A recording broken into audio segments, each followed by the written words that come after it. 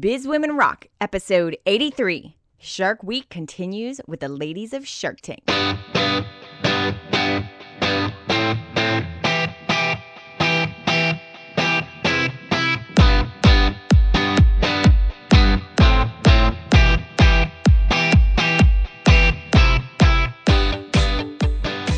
What's up, ladies? Welcome to the Biz Women Rock podcast. I'm your host, Katie Kremitzos, and this podcast is here to be able to tell the stories of incredible businesswomen from all over the world, all sorts of different industries, so you can really get a sneak peek into how they've actually grown their businesses. This week, we are celebrating Shark Week featuring women of Shark Tank, and today you are in for such a treat. By the way, I am having such a great time with this shark selfie campaign that we've started. If you don't know what I'm talking about, go to bizwomenrock.com.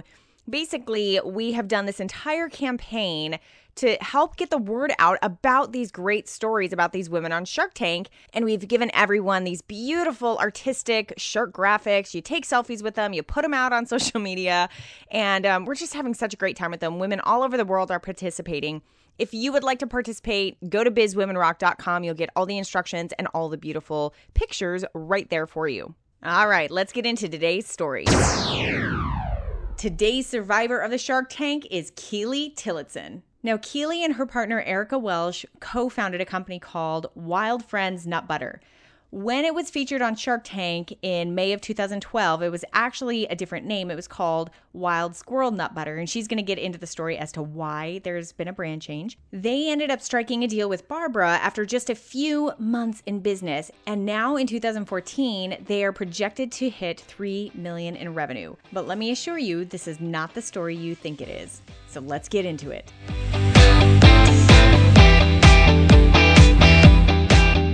Keeley, what's going on? Thanks so much for being on the show today. Hi, thanks for having me. Excited to be here. Now, I know we're short one. Erica couldn't be here because she wasn't feeling so well. So I definitely wanted to make sure we went on with the interview and we had a chance to talk to you today about Wild Friends Nut Butter. Yeah, thanks for having just me. Usually we kind of come as a duo. I know.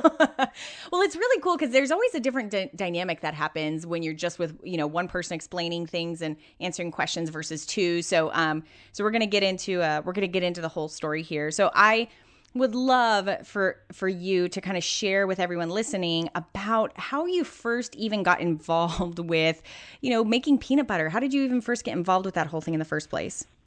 I know, it's crazy. It's something that I had in my cupboard my whole life growing up, and I never thought I would have as strong of a relationship to any one food as I do now to all nut butter, peanut butter, almond butter, etc. Erica and I were college roommates our freshman year of college at University of Oregon. And we love peanut butter. We were both kind of new vegetarians, and we thought of it as our source of protein, healthy snack. We were both college athletes as well, so pretty much always hungry. So we always had that big jar of Adams in our dorm room, and we would just trade off who would go buy it at the local grocery store so that we had it on hand. And whenever we would run out, it was like a little mini crisis. And so one of those days that we ran out was our sophomore year, a year later after we'd already lived together for a year, and we'd really secured our little nut butter ritual, and we ran out of peanut butter on a Sunday afternoon, pouring rain. Nobody wanted to bike to the store, and we just kind of had a brainwave to try to make our own. We had peanuts.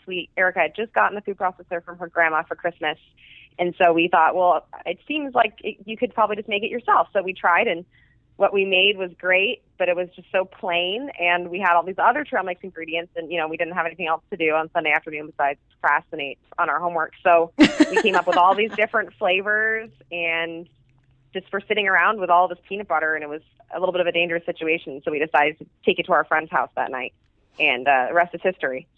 So, a lot of us always mess around with, kind of an experiment here, an experiment there. What was it that really convinced you, okay, we kind of have something, maybe we need to jar this and sell it? What was that? Yeah, so I always say that you need two people on a team, or at least for Erica and I, it's great to have two people on the team. I'm always kind of the forever realist, and I work with our finances. I'm always well, I don't know if we can actually do that. And Erica's always been the number one team cheerleader and believer in what we have from day one. So she was the one right away. All of our friends loved it, of course, and they were like, "You should sell it." And I was probably oh, that'd be cool. And Erica was right away, yes, this is a unique product. We should just do it. And so she was kind of the driver to get that going. And then I kind of kicked into more the gear of figuring out, well, let's build a website. Let's apply for the farmers markets. And Erica was in full recipe development mode. So I think our true natures kicked in right away. And Erica was, let's do it. I believe in us. And I was like, okay, I'll kind of put the groundwork down. Wow. So our duo kind of worked out well in that situation. So you were a fairly new company when you guys were got aired, not aired, but when you guys actually recorded your Shark Tank particular video, right? So, Right. What happened in those first few months until you actually kind of caught interest and started your process into Shark Tank? Right. So when we first started, we thought we were going to be like a campus operation, right? There's so many students at U of O. We could have had a great little U of O, market, and we could have done farmers markets and just been done great on campus alone and paid for our books. Maybe that's kind of what we thought we would do, is just a little college operation. So we started selling on campus, and what we kept hearing over and over is, where can I buy this when you guys aren't here? There's nothing else like this. There's nothing else, there's no other product like this that we can buy. So that made us feel like we had a real unique product, not just in the sense of locally at U of O, but even nationally. So we started selling online and then getting more and more interest, and more people started buying online. And at the same time, Shark Tank was just gaining speed as a show. It had gone through, I think, 1.5 seasons.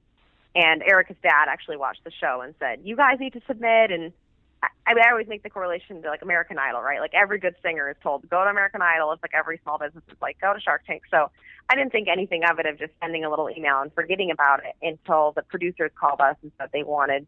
This is about the summertime, so we'd only been making product for 4 or 5 months. We sold a couple hundred jars, and the producers were calling us, telling us they wanted us to be on the show. Wow.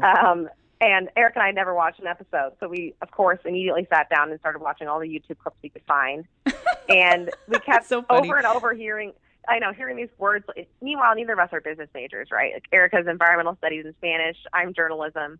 So we're hearing words like evaluation and revenues, and we're looking at each other like, oh my God, we have to go on television and talk about these things? We didn't even know what we were charging for jars at that point. We just chose $4 as a round number that made sense, and realized we had more money in our bank account at the end of the month than when we had started the month, so we figured we were doing something right. But that was the extent of our business knowledge at the time. So obviously those were kind of back in the days where you didn't really have to fill out this huge online application. You literally just sent an email and was like, hey, we're interested, or here's what we do. Yeah, I know. It's crazy how much it's changed just in the last 2 or 3 years. It was just send a picture of yourself, send an email with a description of your business. That's all we did. Wow. It was an old picture from our college freshman year, and a little description of our business, and a link to our little free website I had made the day before or something. Oh my so gosh. It was definitely a scrappy application. And I hear about people waiting in line and, traveling to LA to audition, and lots of, the show has just been, that's had a crazy success. So what was your process back then? You sent this email, they got back in touch with you to say, we want you on the show, and then what? And then they asked us to make a video, which they still have, and I hope never makes it to air, because it's the most awkward video ever of me and Erica, standing in our kitchen with our food processor. We like made peanut butter, and they told us we couldn't edit or cut the video. So it's like an uncut 5 minutes of us just like talking about our business that we founded, 2 months earlier. And it's pretty funny. Eric and I watched it the other day and laughed pretty hard. And then we sent that in, and then the producers decide whether or not they still want you on the show. And for some reason that they did. And they flew us down to LA in September to have, kind of a formal audition in person right before taping the show. So they do make you stand in front of the producers and audition before they actually commit to taping your show, which happens in the same week when you're already in LA. So that was a pretty whirlwind, exciting experience for Eric and I, getting a free trip to LA. And it was like, our first business trip ever. And we felt kind of like posers going on our business trip after selling, whatever we had sold, a couple thousand jars maybe. Now, are you in communication with anyone else who's on the show? Because I know now it works a little differently, but back then, were you seeing anyone else? Were you getting introduced to anyone else? Were you guys all kind of waiting backstage together? Or what interaction did you have with other people? They definitely made an effort to not, they didn't make an effort to socialize us, right? We were always driven separately everywhere.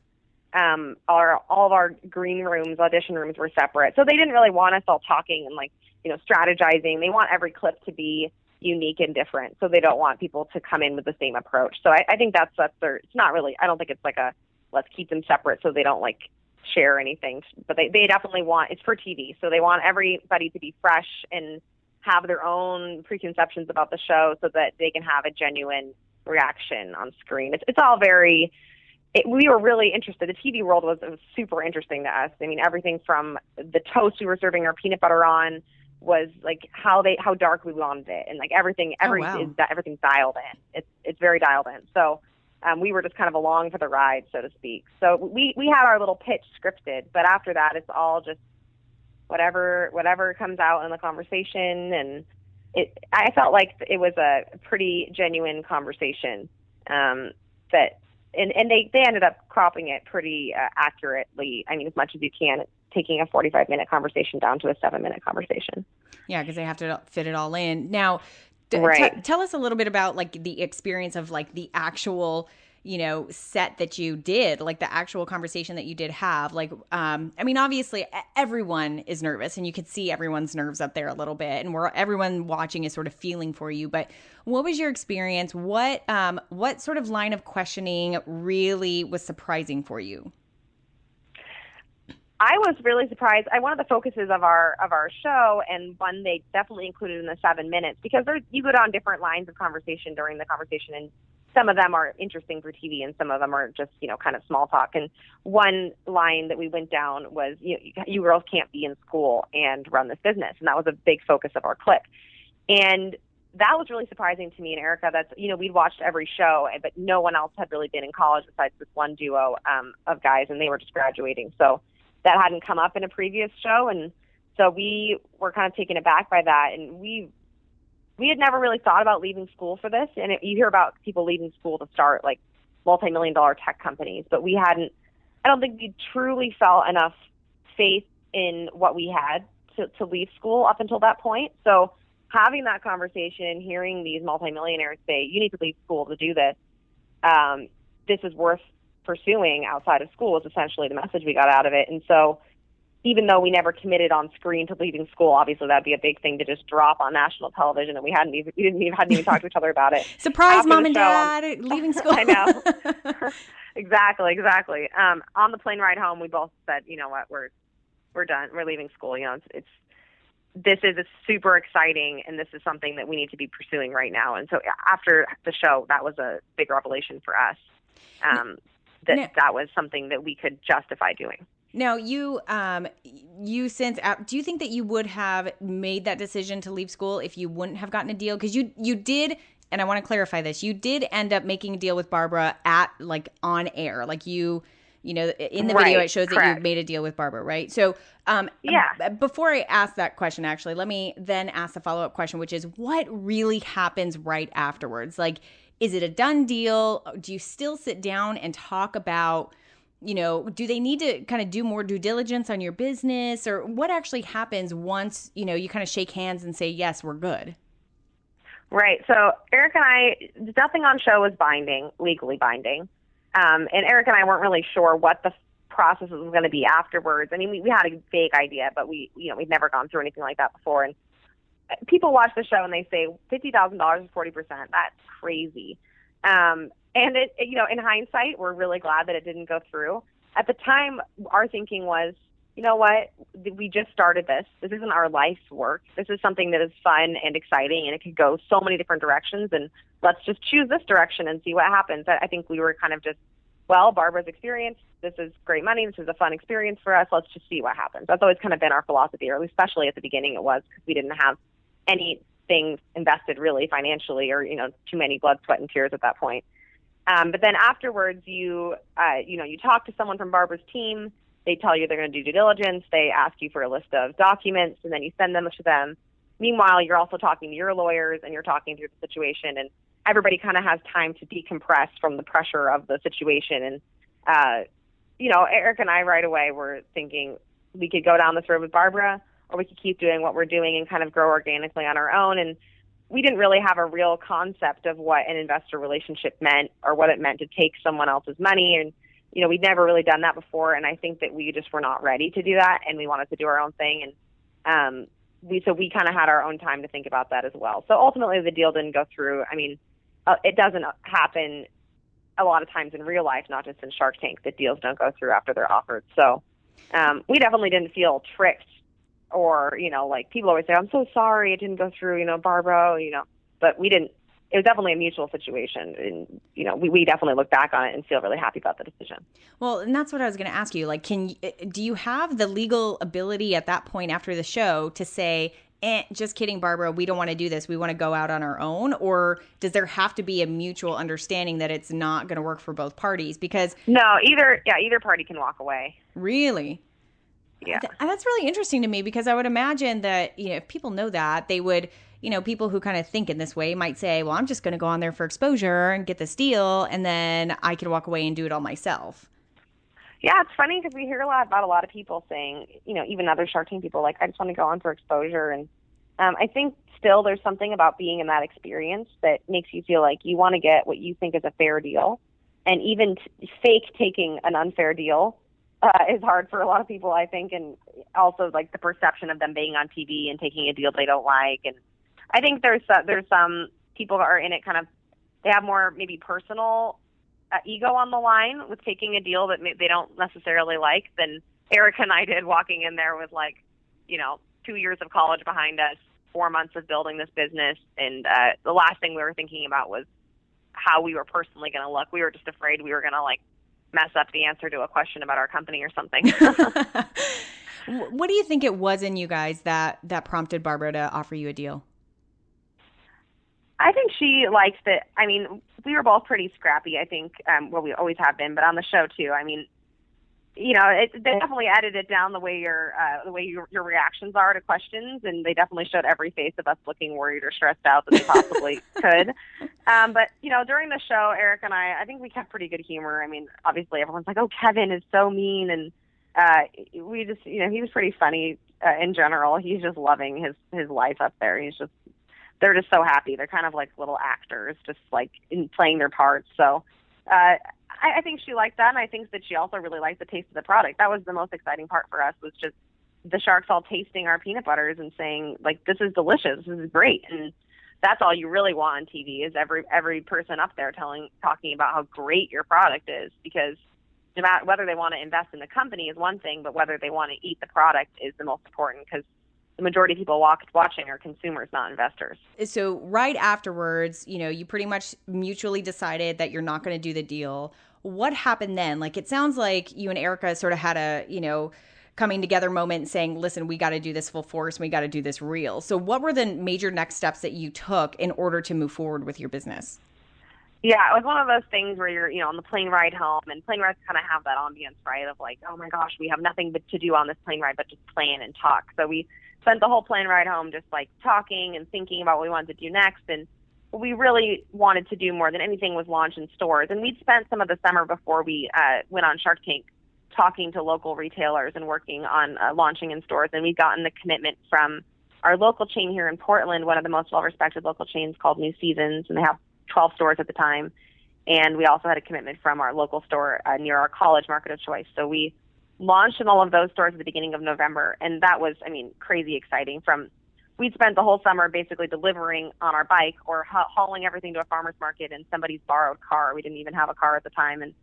And so being able to go to a store, the concept of being able to go to a store and just see somebody buying our products without us physically putting it in their hands was crazy to us and super awesome and very exciting. So once we launched in the stores, though, it's funny because we focused so hard on getting our jars to shelf, because there's a lot of work that goes from taking it to a farmer's market to putting it on shelf.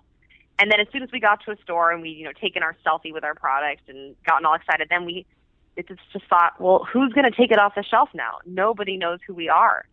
So then that launches into the whole next thing, which is once you put it on the shelf, you got to sell it off. So we just immediately started focusing on the next thing, which was, let's sell these 10,000 jars that we made at our co-packer for the first time, which we made in October.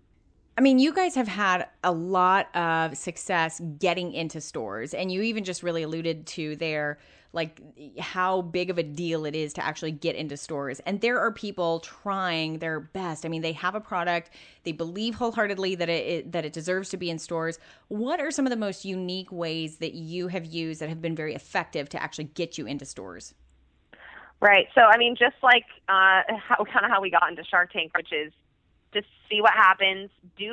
Sometimes doing the easiest, most basic route is something that a lot of people overlook because they just figure it can't be that easy, right? I mean, and it's not easy to get into stores, but what Eric and I would do literally right away was, we emailed the CEO of New Seasons and we said, she was a woman and she's no longer the CEO. So she's a woman. Lisa Sedler is her name, and she is very well respected here in Portland and Oregon for being, a very pro-woman businesswoman. And she was speaking at U of O, but we missed her speech. So we said, we're so sorry we missed your speech. We'd love to show you our product if you have any time or whenever you're next in Eugene or in Portland or whatever. And she said, next week, 10 a.m., Thursday, come to my office, bring your product. And we thought we were just going to get some advice from her. And then at the end of the meeting, she said she tasted it. She loved it. She's like, okay, whenever you have a shelf-ready product, I have a space waiting for you in all 12 of my stores. So I think sometimes it's worth it to just say, like, well, what would I do if I wanted to get my product to the store? Well, let's email the person who's in charge of that. Let's go to their office and see if they're around. Let's walk into the back of the store and see if the buyer's around. And, definitely don't go the route of going to the website and filling out the new product submission form and kind of going through all of the bureaucracy of it. For Eric and I, we're always so excited. We just can't wait. We just want to go do whatever the fastest thing is. So we always just want to go to the store and talk to somebody. And I think that technique is sometimes pretty effective when you kind of you show the people how excited you are about your product. And the best way to do that is in person. How many stores are you in now? We're in over 2,000 stores now throughout the country. Wow. And not all of those obviously have been in-person pitches. I mean, that's just not possible at this point. I think to build that initial sales data, I mean, you just have to go in, you have to get into some stores, whether it's the smallest store in your city, a farmer's market. You have to show people that your product sells. And so us getting into those first stores was the hardest because that's a total risk. Our product is not well known. No, they've never tried it, and no consumers have tried it. And so getting into those first stores and then just demoing every day, like setting up our little sampling table, selling as much as we can, putting in that time to build your customer base. And then you can say to the next store, we're selling really awesome at your competitor over in Portland, and we'd love to be on your shelf too. And then that every sale gets a little easier because you have that sales data behind you. Mm-hmm. You don't want to grow too big too fast and have mediocre sales everywhere. It's harder to sell to more stores that way. Now, can you talk a little bit about what the immediate effect of all of that exposure on Shark Tank had? Like you were there, it aired in May of 2012, so just a few months after you guys had recorded it.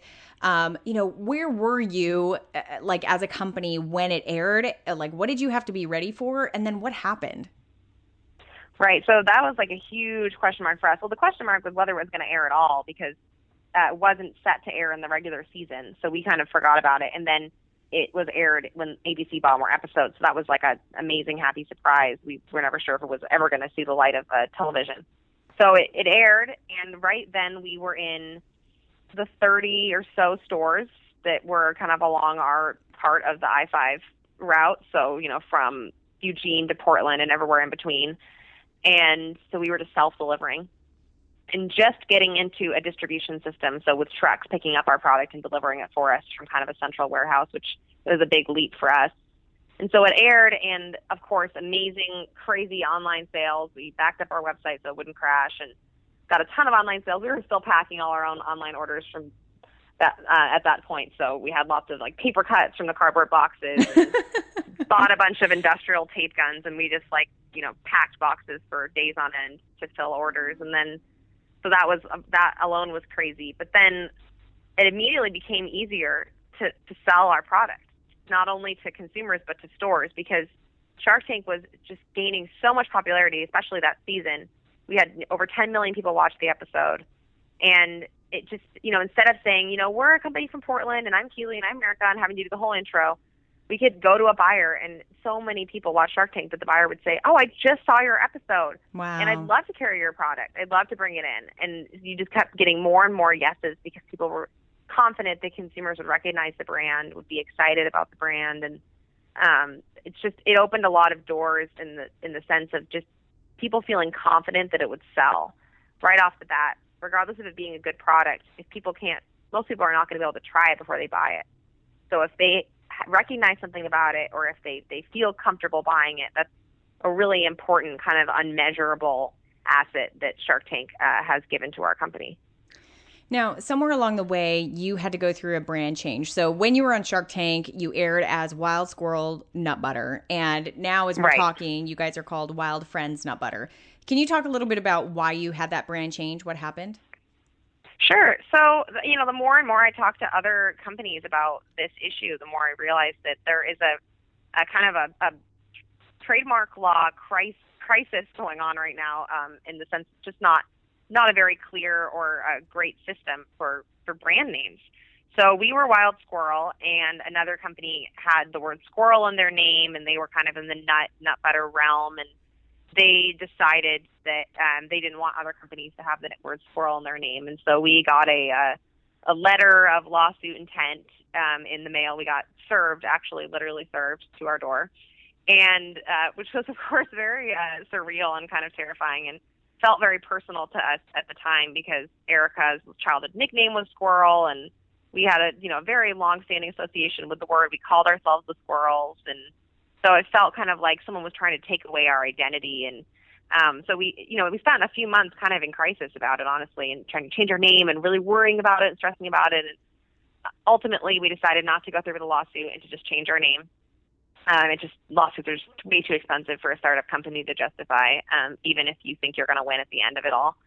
And we changed our name to Wild Friends after much debate, and came up with the new tagline, Wild Flavors, Friendly Ingredients. And, after all the blood, sweat, and tears and stress of changing a name and worrying about rebranding, and I can count on one hand the number of people that have noticed, honestly. We kept the same logo, and all we've gotten is positive feedback, if anything. Most people just see the squirrel and recognize the product on the shelf and grab it off, and it's been totally anticlimactic the day we changed our name. It was like, nobody cares, which was great, but it was so funny. It's like, nobody really cares about the name. They just care about the brand, and we learned that those things are not irrevocably linked. They are separate, and you can keep your brand and change your name. My advice would just be, don't worry about it. Change your name.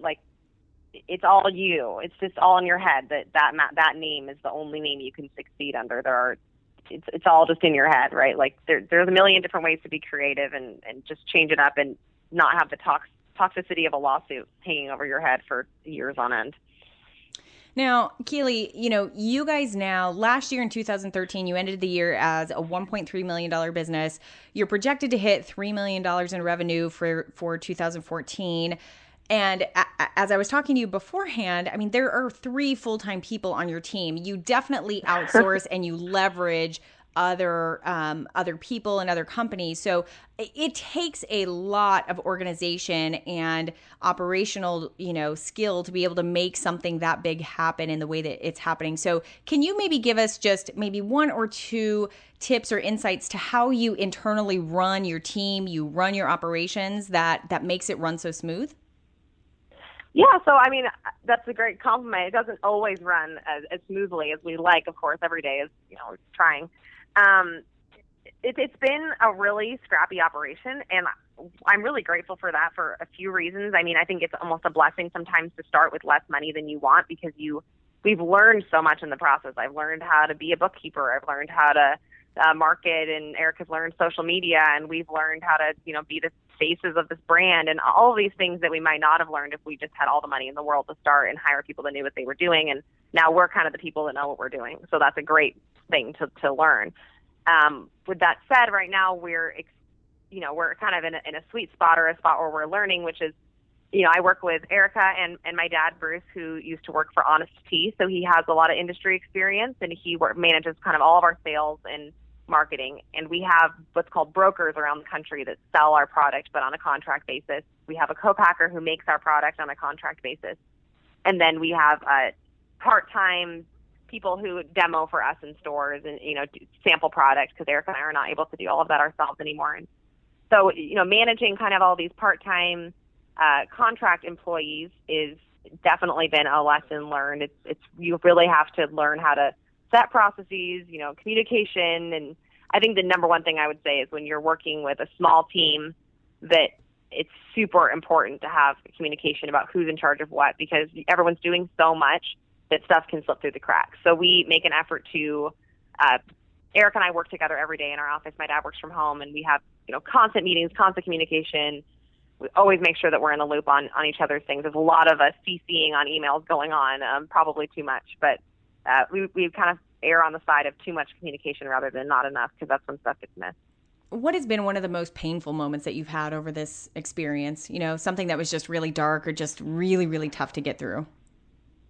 Yeah, I think one of the things would definitely be the lawsuit. I think it was those things can definitely be divisive for your team and for yourself, because everybody, one day you all agree on something, right? Like what your brand is, what your name is, and then the next day it's like we need to come up with a new name, and everybody has different ideas, and you start to feel like your team is diverging a little bit. And I think that was hard for us, and especially the first couple weeks or month of brainstorming our new name. There was just a lot of conflict, and coming up with those creative things can just be so challenging.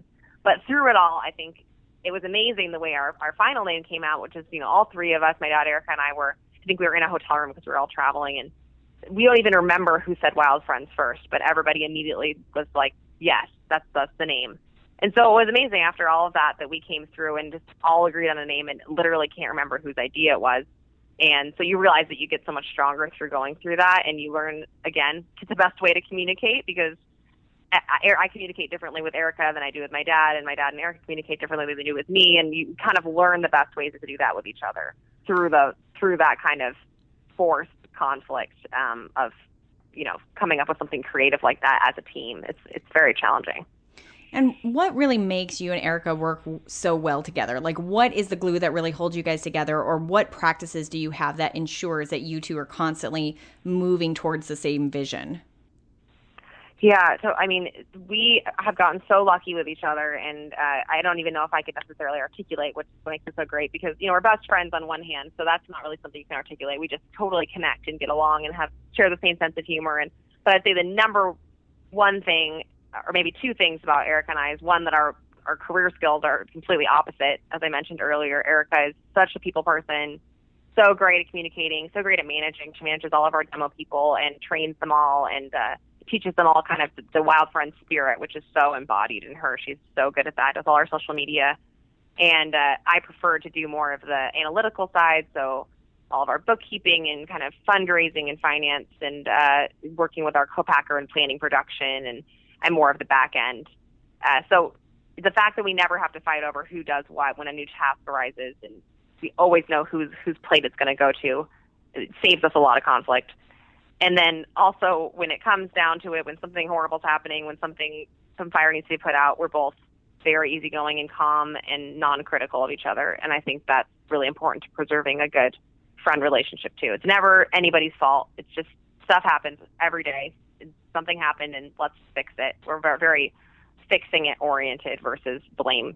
So that's always been really important to maintaining our friendship as well as our working relationship, is feeling like we have each other's back all the time.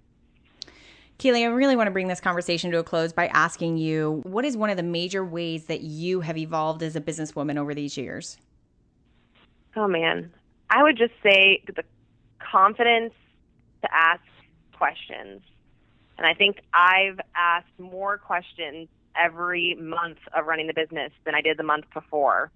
And you'd think it'd be the opposite, but I think I came into business thinking that everybody knew what they were doing, that if I ask a question, it's going to make me sound stupid, and I should just Google it on my own when I get home and don't ask the question. And now I've learned that when I take a meeting with somebody who knows what they're talking about, or even if I don't know what I'm talking about, I should just ask questions. And that actually makes you look more engaged, more passionate about learning. It almost never is going to make you look stupider. It's going to make you look like you're interested. And usually the question you're about to ask is a question that's going to drive the conversation forward, instead of, grinding it to a halt and everyone staring at you like you're an idiot. the more you learn, the more you know what questions to ask. Sometimes you don't even know where to start. So I feel like I really gained kind of a base of knowledge so that if I go into a meeting with a banker or an investor or a buyer, that if I ask a question, it's going to help me learn even more. And that, for me, was a huge revelation, instead of just sitting there kind of quietly and making notes of what I would need to ask someone else later or Google later, instead of just asking it in the moment. And if you had it all to do all over again, would you do your Shark Tank experience any differently? Oh, man. I mean, if I did it right now, I would definitely do it differently. In fact, I don't know if I would do it at all. I would do it again in that moment, but I'm so glad that it happened to us at that time in our business where we could just say yes without worrying, well, what's this going to do to our brand that we've established? I mean, what about all these years of work, and how am I going to look, and what are they going to ask? And we were just in that place where we could say, well, sure, let's do it. Why not? And I'm so glad it happened to us then instead of now, because I think we would maybe have we would feel like we had more to lose by being on the show and having a negative experience, rather than then when we felt like we just had nothing but something to gain. So if we went on now, I think we would lose some of the kind of magic we had when we went on the show, which was just being completely new to business. I think now we would try to go in and be, all savvy. And I think that our original Shark Tank episode is so fun because we were so fresh and unaware of what was to come. Well, Keeley, I really want to say thank you so much for being on the show, for sharing your journey, and for giving us some really good insights, not only about your business, but about your experience with Shark Tank. So thank you so much for being here. Thank you so much for having me. This is really fun. You can get the show notes at bizwomenrock.com/83. You'll find a bunch of links directly to Keeley's website, as well as just some cool quotes that I got out of today. The biggest takeaway that I got from this conversation is her positioning about branding and her name, and really the fact that she had a really great quote. It was, "Nobody really cares about the name, they just care about the brand, and we learn that those things are not irrevocably linked." Thought that was a brilliant takeaway. Hope you enjoyed it today. Remember to participate in our Shark Selfie campaign. Go to bizwomenrock.com to find out how you can be a part of it. Thanks for listening today, and I'll see you on the next episode.